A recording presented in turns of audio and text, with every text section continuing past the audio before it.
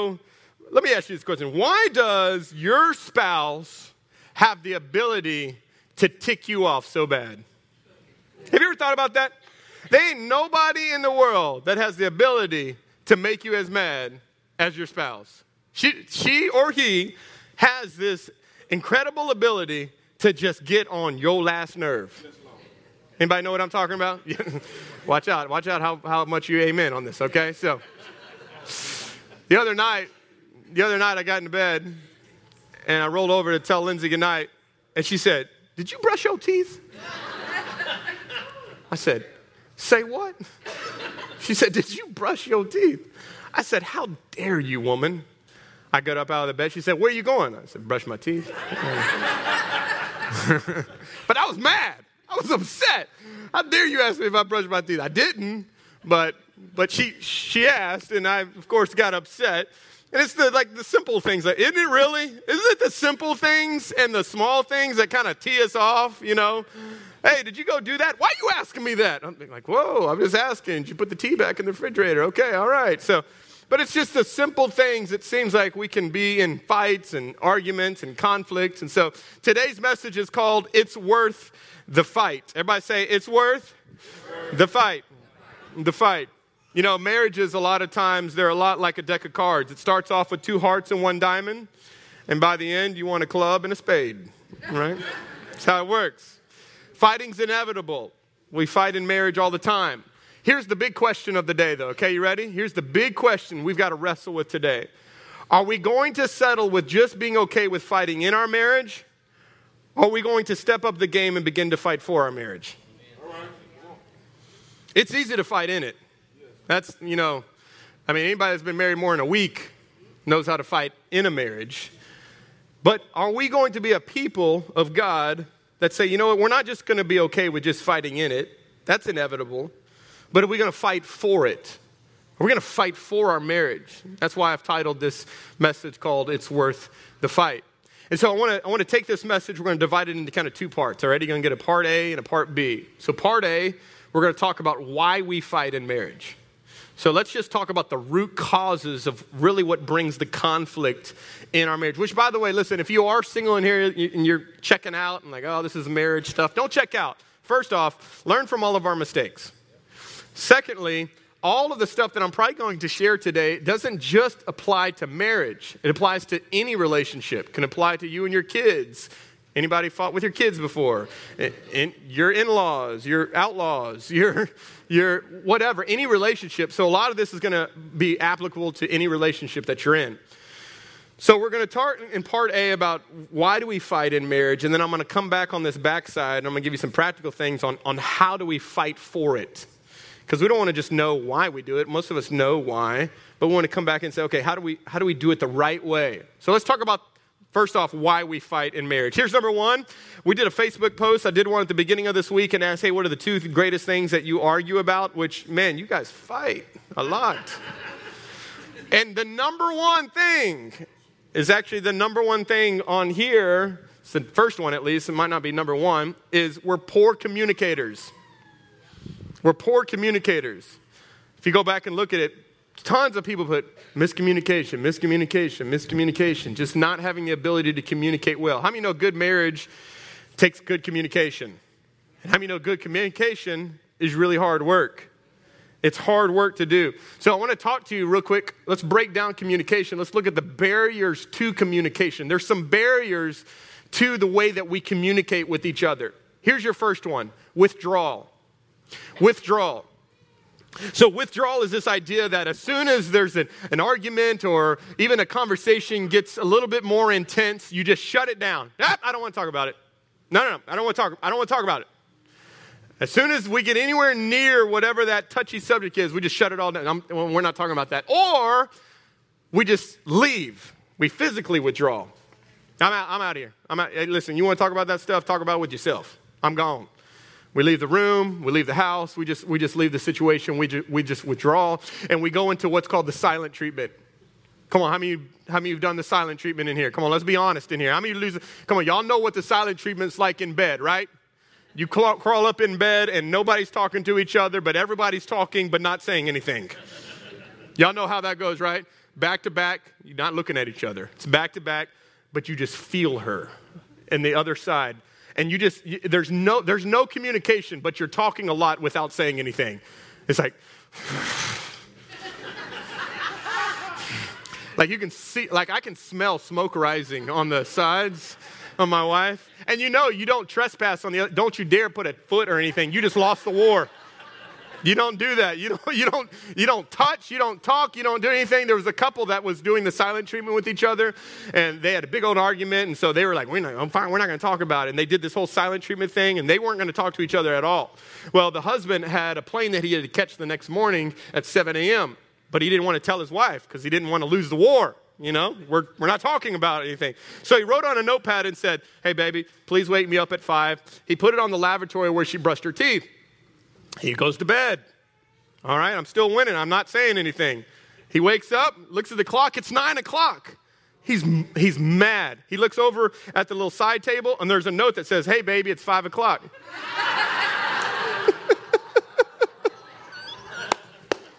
That's funny. Come on, guys, you can't win that war, by the way. You can't win that war. That's the silent treatment, okay? So there's withdrawals. Second one, you ready? Write this down. Escalation. So if withdrawals doesn't work, I don't want to talk about it. Then what we do is we go 0 to 100 in 3.2 seconds and go, all right, let's talk about it. And then we just take it off from there. We get loud and we get big and boisterous, and we try to be intimidating and slamming doors and flipping pillows hard, and everything's escalated. So you go from one extreme of, no, I don't want to talk about it, to, fine, you want to talk about it? And then we go to this other extreme where we're just yelling and intense. How many of you grew up in a home where there was a lot of yelling that went on? I'm just curious, okay? My home too. How many were in the homes where we just don't talk about it? Anybody in here? Okay, all right. We're going to just stuff it till it's like a volcano in the room and then it explodes. So there's withdrawal, there's escalation. Let me give you the last one, is belittling. So after there's been escalation and there's yelling and all that stuff, eventually if you feel like you're not winning in this argument, then you just start putting that person down. And really this is the most insecure people ever.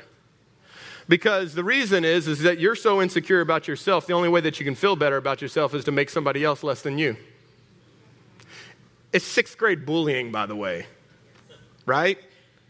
I don't feel good about myself. I don't like the way that this situation's going, so I'm just going to either make fun of you or make you less than, and we just say stuff that's just absolutely belittling to that person. And by the way, this is terrible on Facebook and social media. It is bad. Have you ever tried to don't put a comment on anything because it's coming after you. And I see grown adults acting like 5th grade girls. She did this, and how did she, and putting it all over Facebook, and how did blankety blank do this, and here she did. Hey, by the way, you now look like the fool. I know I didn't get a lot of amens on that one, okay? Oh, dang it, I got to go back and delete my post. All right. Hey, I'm telling you right now, listen, OSC, I'm going to save you a lot of heartache. Don't post anything that is belittling to other people. Don't post anything that makes you look like the fool. Don't pray before you post. And if it's not encouraging and uplifting, keep it to yourself, and maybe how about you just spend some time with the Lord and let him deal with that between you and him instead of putting it out there hey, y'all watch out for such and such. She's this. It's bad. Y'all know what I'm talking about? Y'all seen this stuff? It's trash. You know what it is? It's because you're insecure. And you feel like your way of getting back at them is to make less of them. It's a barrier to communication. It's a wrong way to communicate. If you're mad at them, go talk to them. Which, hey, by the way, the words that you say, you can't unsay them. You can't unring that bell. As soon as it's wrong, it's wrong. And so the words that we say over our spouse, to our spouse in relationships can't be undone. It reminds me of a guy who's just absolutely frustrated with his wife. And he looked at her and he says, how can you be so beautiful and so stupid at the same time? Yeah. And she said, well, let me explain to you. God made me so beautiful so that you would be attracted to me. And God made me so stupid so I'd be attracted to you.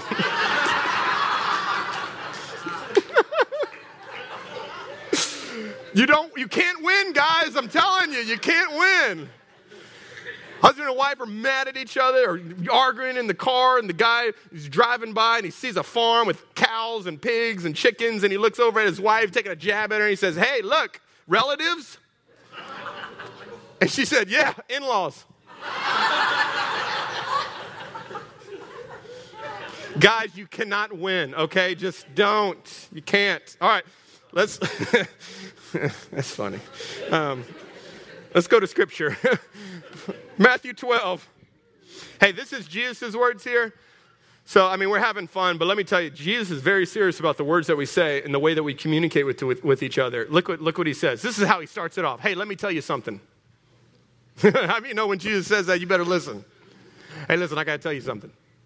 And this is what he says. Every one of these careless words, underline that or just kind of make a little star by that.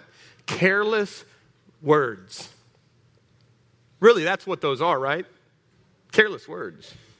And it says every one of those careless words is going to come back to haunt you. Now watch this. There will be a time of reckoning, meaning that we will stand before the Lord for every word that we have said. And words are powerful. Take them, what? Take them seriously. Words can build and words can destroy. Hey, by the way, words are never neutral. They're either doing one or doing the other. We have this conversation with our boys all the time in our home, trying to rearrange their heart to be edifying, be building. Stop that. Is that lifting him up or is that beating him down? Beating him down. Yes. We're only going to speak words that are uplifting, building up. Words are powerful. I know people that are in their 30s, 40s, 50s, and 60s that are still trying to get past the pain of words that were spoken to them when they were in elementary school. Which, by the way, watch what you say over your kids because they will become what you say. This little hellion, this little heathen, they will become that. Because words are powerful. They're powerful. And look what they also say. It says, take them seriously. Because words can be your salvation. That's great. But they can also be your damnation. So we need to watch the way that we communicate. And a lot of times we have conflict in our marriages because we just don't know how to communicate with one another. In week 4, Lindsay and I are going to come up on stage, and I'm going to have her with me. And we're going to talk a lot more about communication, how to do it right, how to do it well, not because we're the best at it, but we'll share things that we've learned in this. But communication's a big deal. We need to get this right. Here's number 2. We're different. Hey, have y'all noticed that? Like, you're different from your spouse. Like, you're hot, she's cold. You spend money, she saves money. You want to spank, she wants to give grace. Or maybe she wants you to spank and she wants to give it.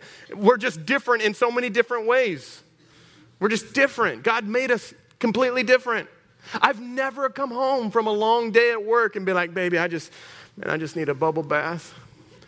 Some Michael Bublé, playing. I've never done that. Now, my wife, after a long day, she wants a bubble bath. We're different. I don't want that, okay?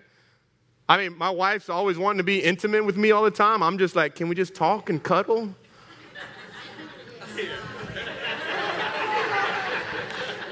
Just, can we just spoon or something? I mean, babe, get up. Seriously, get off me. I mean, I can say that because she's not here. She'll be watching later. I'll get it to... Have you ever noticed that our differences is what attracted us to them, and then now it's the thing that irritates us? You love that she was so organized. And now you're like, I don't like it because she's trying to organize me. You love that she was a saver, and that now you don't like it. You love that she was compassionate or she was this, but now that it's what bothers you. You love that she was emotional in times, and now it irritates you. Like the things that we used to love, that was the differences about them, now it irritates us. But we're different. You just got to get over the fact that you're different. My wife and I, we do the DISC profile that we do in step 3 here. Like, we're on opposite ends. I'm over here, she's over here. We process things differently. We make decisions differently. I get so upset with her because she can't make a decision. I already made the decision 2 days ago. I'm waiting for you to make the decision. Like I'm trying to catch up with me. And I get so mad at her because she doesn't make decisions as fast as I do. But also my greatest challenge is I make decisions too fast. Y'all with me here? It's not an either or, it's a both and. We got to realize that she's got strengths that she brings into your marriage. He's got strengths that he brings into his marriage. And our differences are not things that we should compete against. They should be complementing to each other. Y'all with me here? Husband, you need her to be organized. You wouldn't even go to work with anything clean if it was up to you. She walked into your bachelor pad and made it something that was actually bearable now. Like, thank God for our spouses. But we're different, which brings conflict. Mark 3 says, if a house is divided against itself, that house cannot stand. And a happy marriage is not how much we are alike or how much we think alike. See, because even if Lindsay and I don't see eye to eye, we have made up our mind that we will always walk hand in hand. Y'all with me? Listen, even when Lindsay and I don't see eye to eye, which is often, we've just made it a commitment. We will still walk hand in hand, though. Oftentimes when we don't see eye to eye, we don't want to walk hand in hand. Well, you go do your thing, I'll go do my thing. No, it don't work that way. If you want a marriage that walks through conflict, you got to walk hand in hand, even though you see differently. Y'all with me? All right, number 3. Here's a big one. I know you're going to love it. We're selfish. We're selfish. James 4, 1 through 2. What causes fights and quarrels among you? Love how the Bible presents questions. Hey, you want to know why you're fighting? You ready? Here we go. Don't they come from your desires that battle within you? You want something, but what? Yeah, let's get down to the real root problem. You want something and you didn't get it. You want it, but you didn't get it. You want something, but don't get it. You kill and you covet, but you cannot have what you want. So guess what you do? You quarrel and you fight. We in marriage becomes me in marriage. My wants, what I desire, what I need. And if you're married, I'm here to tell you, you are not a me anymore. You are now a we. And if you don't want to give up your rights, don't get married. When you got married, listen to me. When you got married, there was also a funeral. You're like, I know. You didn't tell me. No. There was a funeral to your rights. It's no longer me. Me died. It is now we. It's no longer what I want. It's what we want. And the problem with a lot of marriages is they get into marriage with this idea of we and think it's all cute because they watch all these Hallmark movies. And then they realize, like, it's not that way. And then when me doesn't get what me wants out. Right? Yeah, I know. Thanks for all the amens. Okay. We're selfish. Here's number 4. Big one. We're at war. Yeah, I know, Pastor Josh. That's why I'm here. No, not with her.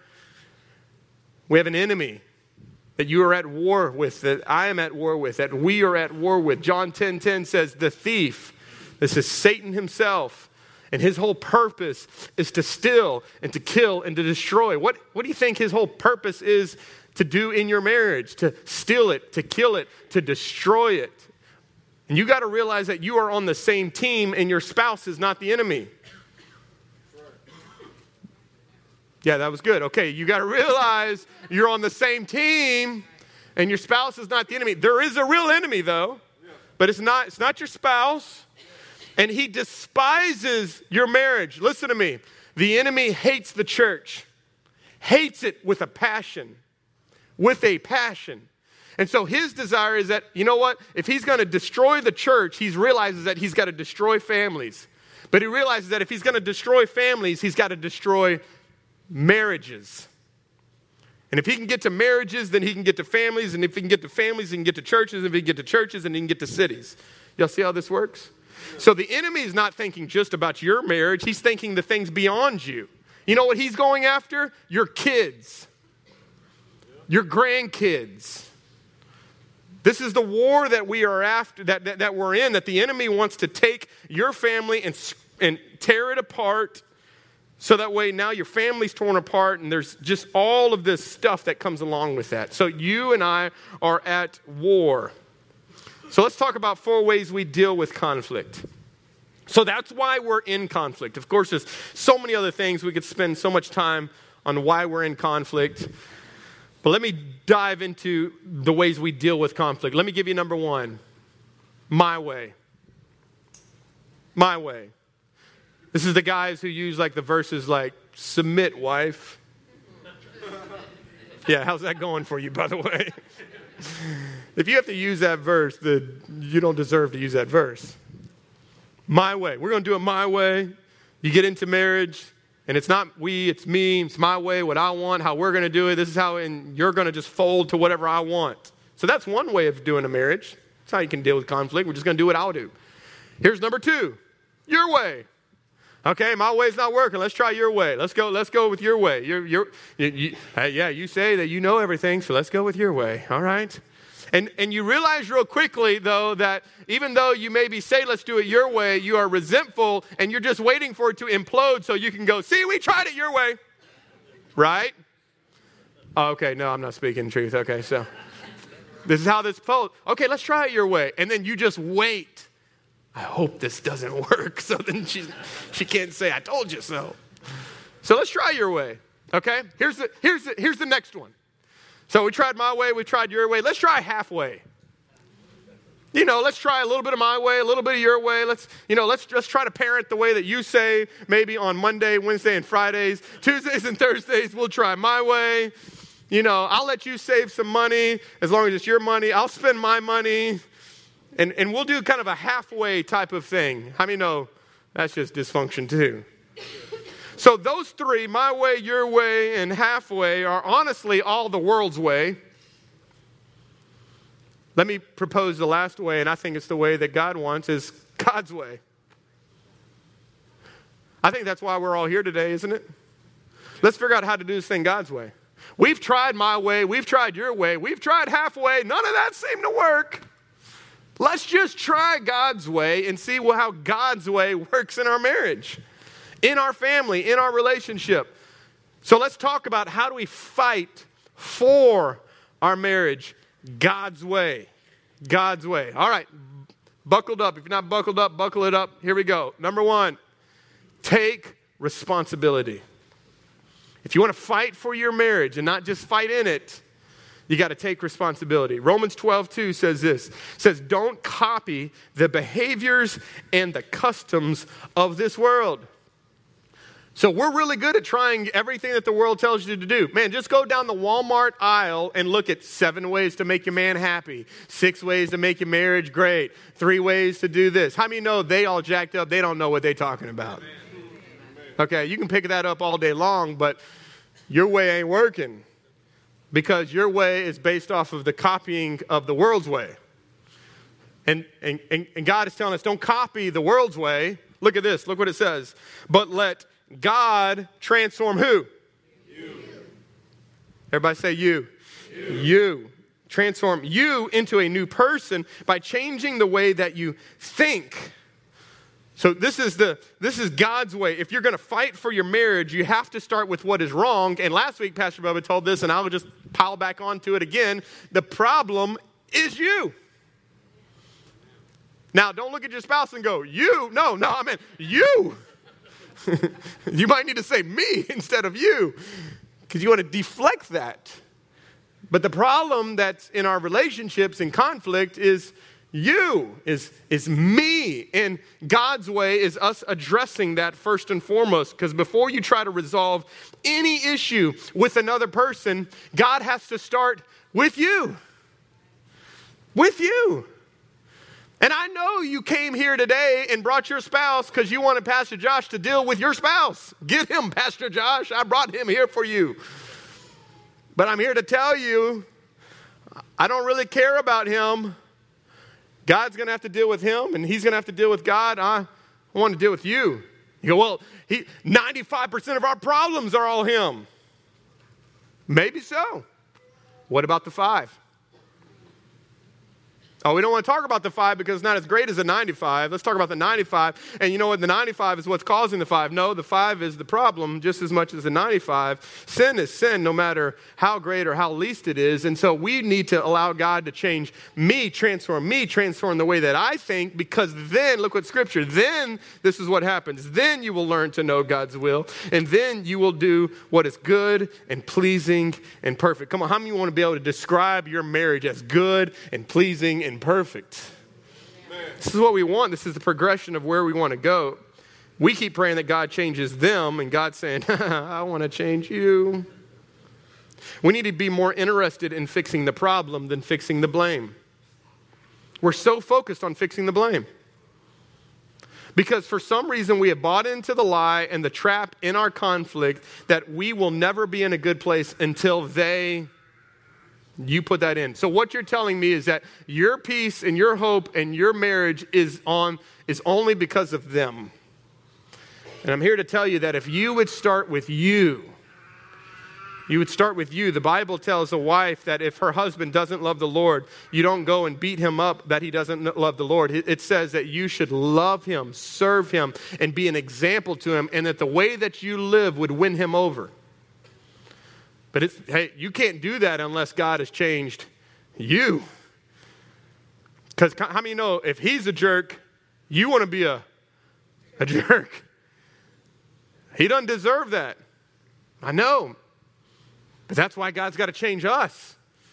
Because in conflict, our spouse doesn't deserve goodness, doesn't deserve kindness. But how many know you didn't either when Jesus gave it to you? Y'all with me here? And so we've got to begin with this idea of God taking ownership and taking responsibility of my part. Write this down. It's in your notes. Conflict cannot continue without my participation. Conflict cannot continue without my participation. Conflict has to have two people, and if I don't play, it's over. So a part of the reason why conflict just continues to happen is because you keep playing the game. Just quit the game. I'm not getting into this.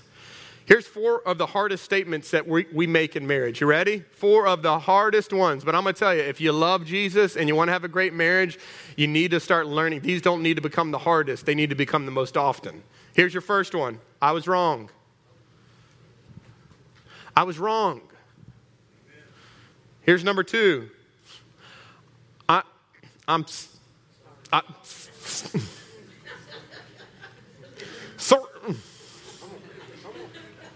sorry. I'm sorry. I'm sorry. Here's your third one. Forgive me. Forgive me. And last one. And let me put it this way before I give you the last one. I was wrong. I am sorry. Forgive me are all great ones. This fourth one, though, I believe is the catalyst to seeing real change happen in your marriage and in your life personally. I need help. The past 2 weeks at our office has been absolutely crazy.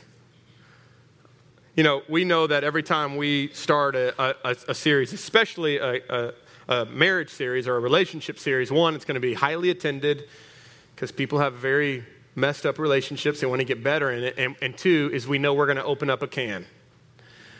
Not in that way, but a can of trouble. And we've had more counseling and more people message us and call us and go, we need help. And one side as a pastor, it's very encouraging because people are finally being honest.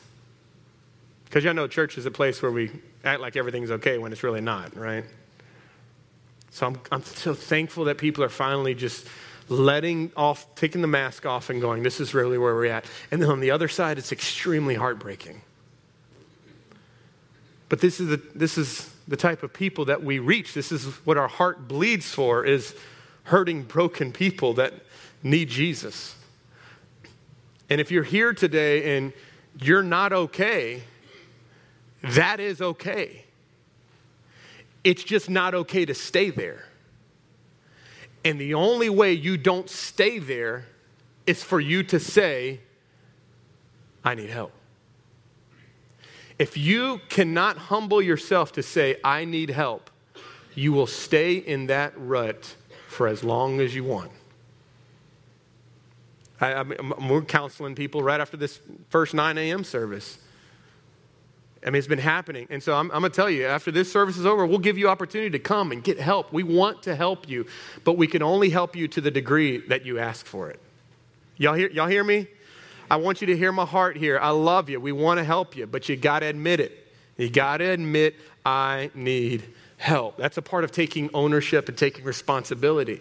Man, I got to get help. And the sad thing is, it's a lot of women. And I know there's men in here that need it just as bad as women do. Here's the second one. You ready? Seek restoration. Seek restoration. So Ephesians 4:2 says this, man, listen, you might want to underline, highlight this verse and bring it to memory, especially when you're in conflict. Always be humble and gentle. Be patient with each other. Woo-hoo-hoo-hoo. Now watch this. If you thought that was bad, watch this. Making allowances for each other's faults. Baby, you didn't put the towel in the basket. I mean, no, we could make an allowance for that. But I said it 100 times. I know. But we're making allowances for each other's faults because there will be faults in each other's in each other's lives. Because, look, because of your what? Because of your love. You love them. We're going to be patient with each other. We're going to make allowances for each other. It's not that we're not going to have the conversation. We're not going to talk about it. We're just not going to blow up on these things. And this is what it says. Now verse 31, get rid of all bitterness. Get rid of all rage. Get rid of all anger, harsh words, and slander. We talked about that with communication. Get rid of those things. Those things don't help anything. As well as all the types of evil behavior. Now look at this, 32. Here we go. So we need to get rid of those things. Here's the things that we need to pursue and we need to add to our lives. Instead, be kind to each other. Tender-hearted. How do you remember the times when you used to be tender with your spouse? And kind. And forgiving one another. Just as God, through Christ, has forgiven you. You know, it's amazing how much grace we can receive and how little we can give. We can come into church and sing an incredible song like Amazing Grace, how sweet the sound that saved a wretch like me. And we can cry tears and thank God for his forgiveness and take communion and then walk out the doors and make everybody else pay for their sins. We become the debtors and the collectors. You did this against me, now you need to pay for it. And then walk into church and thank God that he doesn't make us pay for ours. Come on. We've got to seek restoration, and the way that you do that is realizing that the same grace that you needed from God is the same grace your husband or wife needs from you. And so this is a process. Listen, but you can't give forgiveness if you haven't received it. Y'all listen to me very closely. You can't give something you don't have. And so if you can't give that to your spouse, it tells me because you haven't received it from Jesus yourself. Because when you receive the incredible, unmerited favor and grace and forgiveness of God, you give it away because you realize you didn't deserve it too. I can give it to my spouse because Jesus forgave me. The Bible even goes so far as to say in 1 Peter to the husbands in here, husbands, if you put this over your spouse and you won't forgive her, he won't hear your prayers. Whoo! How many know I want God to hear mine? I want God to respond to mine. And God says, listen, if you're going to respond to her that way, then the heavens are shut. Shut off. And so some of you men in here are wondering why your relationship with God is not good.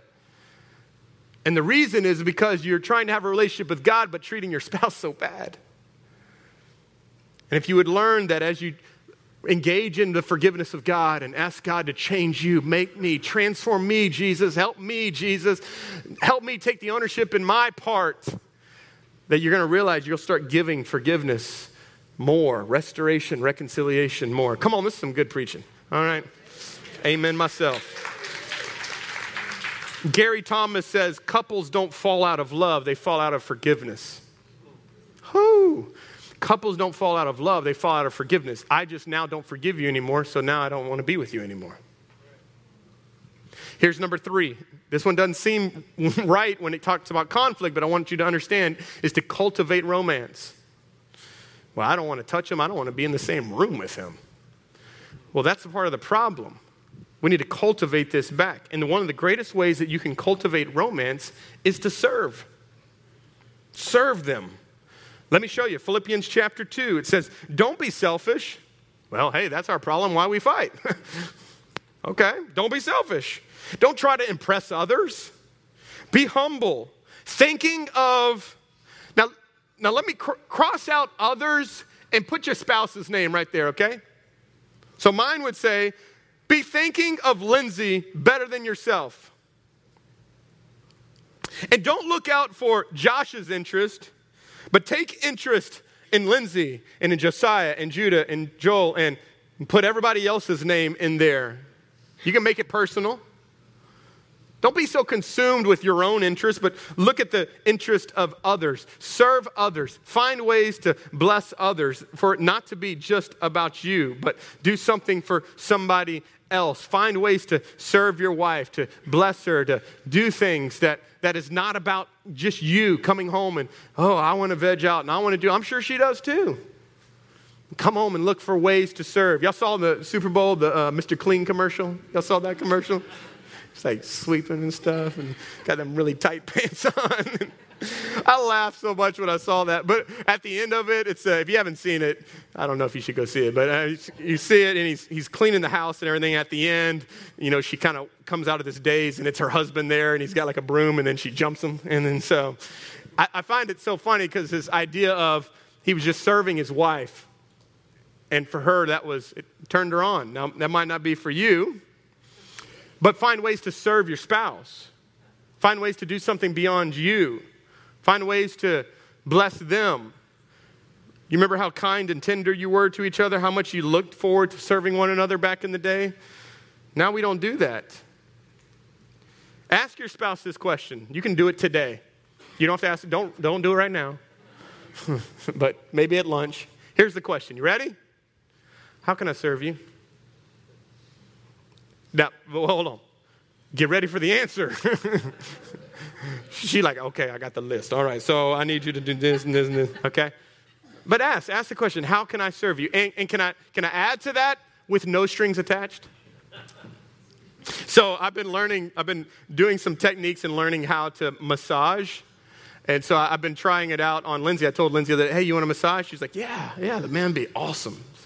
Great, awesome. So I gave her a 30-minute massage back. I mean, she'd been doing a lot of workout and stuff, so she was hurting a lot. So I was like, I got this. So got her back and her shoulders. I was like massaging her temples. She's like drooling. I mean, it's just drooling to the point that at the end of it, she fell asleep. And I was like, what the? And so the next morning I said, babe, you fell asleep. And she's like, well, what were you expecting? Well, after 30 minutes, I mean, my hands are cramping. I mean,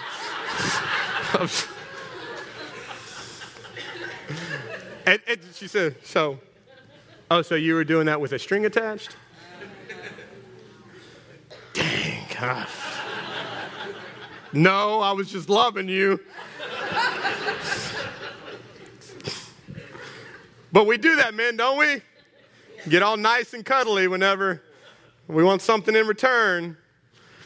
We've got a string attached. We don't serve out of a pure heart. We serve with a desire, and then when the desire doesn't get met, conflict. Why? Because you didn't get what you wanted. Right? How can I serve you? How can I serve you? Let's cultivate some romance. Hey, by the way, next week we'll be talking about romance and sexuality and what that is in a marriage and different things. So if you have kids, get them in OSC Kids next week. I don't want to be the one that breaks the news to them. All right, number 4, don't run from, run to. Listen to me, this is the most important part of this whole thing. If you want to learn how to fight for your marriage, of course you need to take ownership, you need to take responsibility, you need to seek restoration, you need to cultivate romance. Yes, yes, yes, yes. But you need to run from, you need to not run from. Yeah, run! Don't run from, run to. Don't run from, run to. In a lifelong marriage, a husband and wife may disagree. No, will disagree on many things. Many things. Many things. But they must absolutely agree on never giving up. Divorce is not in our vocabulary in the Belt Home. We burned that ship long time ago. I told Lindsay, man, we can duke it out all day long. But you still got me. Like that ship's gone. Like I can't even get on that ship. We burned it. Like we're just not giving up. We're not. And most people, when it comes to conflict, they run from it, not run to each other. They run from each other. They don't run to God. They run from their spouse to a friend who only makes it worse because they pick sides. They run to everybody else other than the people that they should be running to, which is to God, which is to their spouse, which is to maybe a godly friend that can just push them back. Listen, if you go to a godly friend and they don't push you back to your spouse, don't go back to that friend. Your spouse should always push you back to your spouse, back to Jesus. Let me remind you that trying times are not the time to stop trying. Trying times are not the times to stop trying. You and I that are married made a commitment before people, before our spouse, and before God to have and to hold. For better, for worse, for richer, for poorer, in sickness and in health, to love and to cherish till death do we part. You don't fall in love, you commit to it. I hear people tell me all the time, man, I just fell in love. I don't feel like I love her anymore. Love was never just emotions. It was a choice that you had to make every day. You have to commit to that choice every day. Listen to me very closely. Choices lead, feelings follow. Amen. If you let your feelings lead and your choices follow, you'll go like this. But if you make the choice, here's the choice I'm making. We're in this. We're fighting through this. We're going to stay committed. That's the choice. Eventually, your feelings will catch up. It may take a while, but eventually your feelings will catch up to the choice that you have made. Now listen, I'm not saying that, listen, if you're in an abusive relationship, if you're in a physical or emotional, people are in danger, their safety, get out. Don't go back to that. Get out of that. But if it's just other stuff that you feel like, man, we need to fight through this, we need to fight for it, fight. Don't run from, run to. And notice, when I and Lindsay run to Jesus, look what happens. We grow closer together. So pursue Jesus. You know, I'm talking about this forgiveness and patience and, be patient with people, be kind, all that stuff. You can try to like white knuckle it and try to do it yourself, but that's only going to last for so long. That'll last probably till the parking lot. Or you can just run after Jesus and pray that God will give you the ability to do all those things, which He will. He will. We do a lot of counseling lately. And one of the things that I've been telling a lot of marriage counseling is this. They all come in with what they think needs to change. And it's usually, by the way, the other person. And they're giving me, they need to do this, and they need to do this, and we're arguing about this, and this is with the kids, and this is with the job, and this is with the money, and this is with the... And so this is what I do. Time out. Here's what I want us to do. You ready? Let's table all of those things. I think they're legitimate. I think they need to be dealt with. I think they're real issues. But follow me here.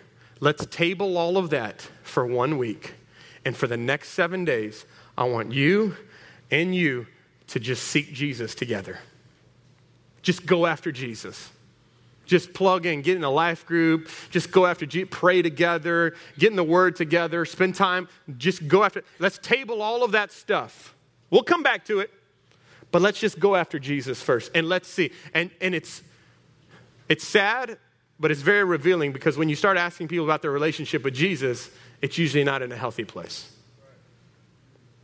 Let's go after him.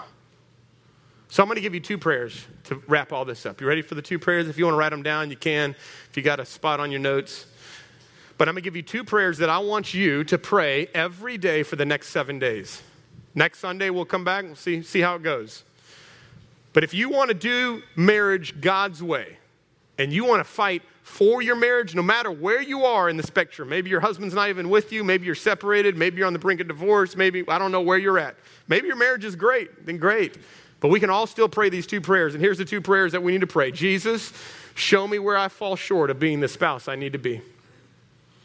Jesus, show me where I fall short of being the spouse I need to be. That's prayer 1. Prayer 2, Jesus, teach me to see my spouse through your eyes. Jesus, teach me to see my spouse through your eyes. Not through my eyes. Come on, how many know our eyes have a filter of pain? Our eyes have a filter of bitterness. Our eyes have a filter of, no, God, let me see them as you see them. And then, God, I pray, would you just show me where are the areas that are in my own heart where I'm not being the spouse that I need to be? Where is that? All right, now if you put your pen down, and I want you just to close your eyes just right there where you are, and let's just have a moment with the Lord here. Holy Spirit, we invite you into this moment to do what you do best, and that is to speak to us and to draw us to Jesus.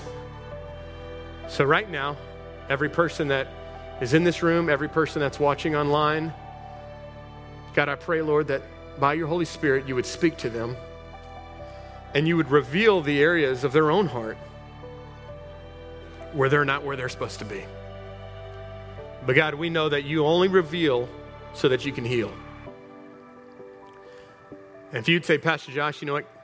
God's revealing some things right now. Maybe even while I was talking, God was revealing some things in my own heart where I need to make some changes. If that's you in this place, I want to pray for you. But would you just raise your hand just right there where you are, just so I can know who to pray for? Come on. Hands going up all over the place. Come on. Honesty and humility. Father, I pray over every single hand that's raised, every person that's watching and listening. I pray right now, Holy Spirit, fill them fresh and anew. God, we thank you for your forgiveness. God, we repent of our own sins, of our own shortcomings, of the areas where we haven't given grace and forgiveness, of the areas where we've pushed the envelope, or where we've maybe said some things that we're not building up, but we're discouraging and belittling. God, we repent of those things, and we ask you, Lord, for your forgiveness. We ask, God, that you would do a work in us, do a work in our own hearts. God, I pray, Lord, today, by your grace, thank you for your forgiveness, but by your grace, that you would also strengthen your people in this room. Help them, encourage them, walk with them, show them, empower them to be the spouse that they need to be. Maybe for those that are in here that are single, believing for a spouse, God, I pray that you would be with them, strengthen them as they wait for the person you have for them. God, we pray all this in Jesus' name. All heads still bowed. Just one more moment. If you're in this room, and you can put your hands down. If you're in this room and you've never surrendered your life fully to Jesus, part of the beginning of a great marriage is just the admittance of, I need God. I need him. I need him in my life before I can even get him in my marriage. If you would be in here, you'd be so bold to say, you know what, I need to surrender my life to Jesus. If that's you today, would you just raise your hand all across this place? Any hands? Come on, we got them going up all over this place. Thank you. Thank you over here. Thank you right there. Thank you in the back. Come on, can we all just pray together? Say, dear Lord, thank you for sending Jesus to pay for my sins. He lived a life that I couldn't live, and he died a death that I should have died. Thank you for taking my shame, my guilt, my failures, and giving me your righteousness. Today, I surrender my life. I give it all to you. Take it. Have your way from this moment forward. In Jesus' name, amen.